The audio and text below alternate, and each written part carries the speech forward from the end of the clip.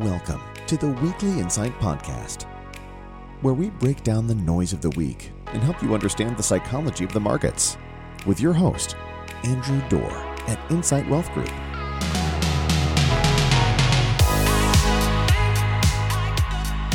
Good morning. Welcome to the latest edition of the Weekly Insight Podcast. As usual, I'm your host, Andrew Dorr. Thank you for taking some time to be with us today. I'll start how I start every week and just remind you that what you're about to hear today should not be construed as individual investment advice, but instead as just a discussion about where we see the market and the economy today and the direction we think it might be going. If you think this might apply to your personal investment situation, we would encourage you to give us a call. Have a conversation with us about how this might relate to your portfolio. With that, let's dive in. I talked in our last podcast, which was a week ago, about how the previous week, so 2 weeks ago, had been a bit of a roller coaster ride. And when I talked about that, I said something to the effect of this week, meaning last week, is not going to be much better as everyone focuses on Thursday morning and the incoming CPI data. Boy, did it not disappoint. In fact, the chart for October so far through the first half of the month looks a lot like a roller coaster. A very steep ride at the top, followed by a big drop, followed by a whole bunch of loop-de-loops. And much like a roller coaster ride, where do you end up at the end of a roller coaster ride? Right where you started. And that's where we are in the S&P 500 today. I think the market is down 0.07% for the month. So basically we've gone nowhere with a whole lot of drama. And the biggest drama this week was the CPI report, and the market's response to it was frankly fascinating. So let's dive into that first. Last week's podcast was entitled something to the effect of bad jobs good, good jobs bad. And I was talking about how bad employment data was seen by the market as good news, and good employment data was seen by the market as bad news. And so this week, the market threw us a little curveball on Thursday when it applied that exact same logic to the CPI data. First, let's talk about what the CPI data was and what expectations for the CPI data were, because in all aspects, we missed the expectation. Inflation came in higher than the expectation. So, core inflation, all items inflation, we've broken that down time and time again. I won't do it to you today, but what we know is that the core inflation month over month expectation was that it would be at 0.5%. It came in at 0.6%. The year over year was 6.5%. It came in at 6.6%. The all items month over month was expected to be 0.2. It came in at 0.4. And the all items year over year was expected to be at 8.1. And it came in at 8.2. So, as I've said many times as we've talked about inflation over the last several months, what matters is not really the result of the inflation report, but instead how those results stack up against the expectations that the market had. Last week, by any standard, the results did not meet the expectation. There was an office text thread. That morning when the results came out, I was on an airplane and the text came through and it said, "That sucks." And that was pretty much how the market responded in the opening minutes of trading. For the first few minutes Thursday morning, the market got killed. But then a remarkable thing happened, and it didn't take long. The market actually skyrocketed. The market opened 2.4% below the close in the previous day. But then it proceeded to climb 5.96% off that bottom and end the day up, and not just up, but up substantially. It wasn't just a wild ride. It wasn't just a roller coaster ride. It was actually a historic ride. According to MarketWatch, the wild trading that we saw, and they use the Dow Jones Industrial Average as the benchmark for this, this was the first time in history that the Dow Jones rose at least 800 points in the same trading day that it was down at least 500 points. So what caused all the wild changes? Why did the market react so negatively as anticipated, but then end up being so positive over this inflation data? I think there are a couple of arguments that are worth looking at. The first says that despite the misses on inflation, the market was finally starting to understand that inflation over time is moderating. And there's a gentleman, I'm going to mispronounce his last name, but Christian Vid, I believe, of Wells Fargo Private Bank, who did a post on this that I thought was fascinating. And what he showed was the quarter over quarter chart of inflation, and it shows it falling dramatically. And I'm just going to quote him on this because he said, quote, "No reason to panic about CPI figures. Again, for some reason, investors were initially fainted by the inflation headlines. CPI is actually decelerating based on more recent trends. Focus on the signal, not the noise. Annualized quarter-over-quarter CPI is almost flat. The Federal Reserve does not look at the headline numbers. It is easy to sensationalize 8% plus print when the comps are what they are. Fast forward a few months, and it will naturally moderate lower if recent trends persist. It's simple math." End quote. Frankly, this is a summation of what I've been saying on this podcast for some time now.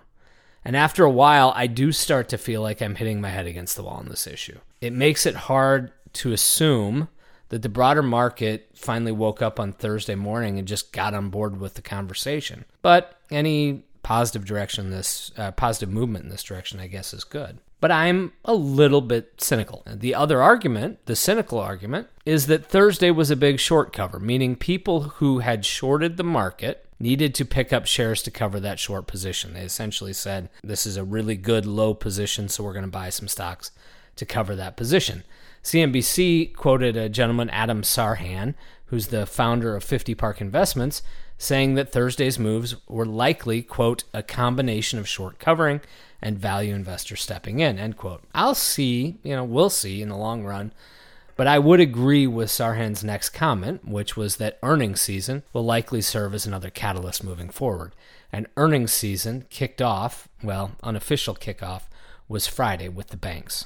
Let's end this by talking a little bit about earnings. Because much like CPI, earnings end up being all about perception, all about expectation. I've talked in detail in previous podcasts, so I won't do it again, but how analysts typically downgrade their expectations the closer we get to earnings reports. They are constantly lowering the bar. Why? I would argue because they don't want to look stupid. They fear looking stupid if earnings miss what they are projecting. So the current expectation for earnings growth right now for Q3 is 1.6%. That actually came down again last week, and it's down from where it was on September 30th when it was at 2.8%. That is an incredibly low bar. In fact, if 1.6% ends up being the final number, that will be the lowest earnings growth for a quarter since Q3 2020 when earnings actually were negative 5.7%. So, with that backdrop, Friday we had the first big day of earnings. It was bank day. Most of the big banks report at the beginning of the quarter all on the same day. And the numbers on their face were pretty stark. The banks reported a 13% drop in earnings compared with Q3 2021. But what really drove those numbers? We've talked in the past about a data group that we look at called FactSet, and they had some interesting data on Friday afternoon that I think is worth understanding. Now, you, like me, are probably not an expert in banks, but you may be familiar with the term loan loss reserves. Loan loss reserves are essentially banks saying, listen, we think we're going to have some losses in loans, so we're going to write down our earnings to offset for that now. Those losses may or may not happen, but those reserves that they create negatively impact earnings. So you may remember that in 2020, banks were creating huge reserves for loan losses, and that helped drive their earnings down pretty drastically. But many of those losses actually never happened. And so in 2021, they had to redo their balance sheet and show negative loan loss reserves, meaning that they actually had to show a growth in their balance sheet, a growth in their earnings for those losses that never happened. So all of last year, we had this negative number for loan loss reserves. Well, this year, they're now starting to get back to where they have historically been with regards to loan loss reserves. So we finally started to see in Q2 the market starting to build, or the banks starting to build some loan loss reserves. And this quarter, that number jumped dramatically for the industry so far to about $5.1 billion. That means $5.1 billion in paper losses for the banks. By the way, very similar with what we saw pre-pandemic. If you look from Q1 19 to Q4 19, you see that the banks had roughly between $6 and $6.7 billion a quarter in loan loss reserves. So don't think that this is some really big, scary number that the banks are expecting massive losses. That's not what they're saying. But FactSet went on, and I provided a great example of this, and that example was Citigroup. And Citigroup in Q3 of 2020 reported $2.26 billion in loan loss reserves, basically meaning they had a paper loss on their earnings of $2.26 billion, essentially money they were setting aside for losses. But in Q3 of 2021, they had to show a negative loan loss, meaning $192 million that was positive for earnings that quarter. Well, now this quarter, they came back out, so a year later, so we've gone Q3 of 2020 to Q3 of 2021. Now we're in Q3 of 2022. And this quarter, they came out with $1.37 billion in loan loss reserves. So that is a massive swing, but it also, you have to remember, we look at earnings year over year. So we look at Q3 of last year to Q3 of this year. That means that from 2021 to 2022, we saw about a $1.5 billion reduction in earnings for Citigroup. Now, did Citigroup really lose $1.562 billion? No. Did they really earn $1.562 billion less this quarter than last year at this time? No. In fact, the bank reported that their revenues grew pretty substantially this quarter versus a year ago. Revenues were actually up 6%. So this is a big paper loss, but that is impacting what the market is seeing for earnings throughout the market.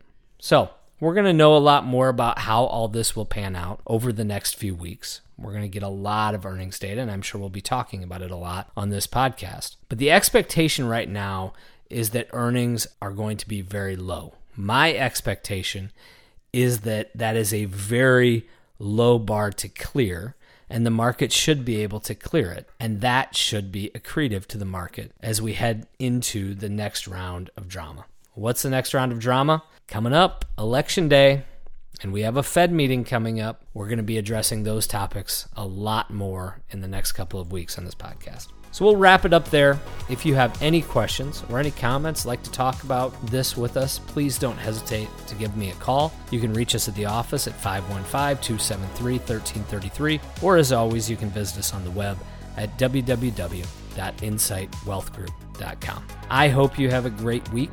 We look forward to speaking with you again next week. Take care. Securities offered through Arete Wealth Management, LLC, member FINRA, SIPC, NFA. Investment advisory services offered through Arete Wealth Advisors, LLC, an SEC-registered investment firm.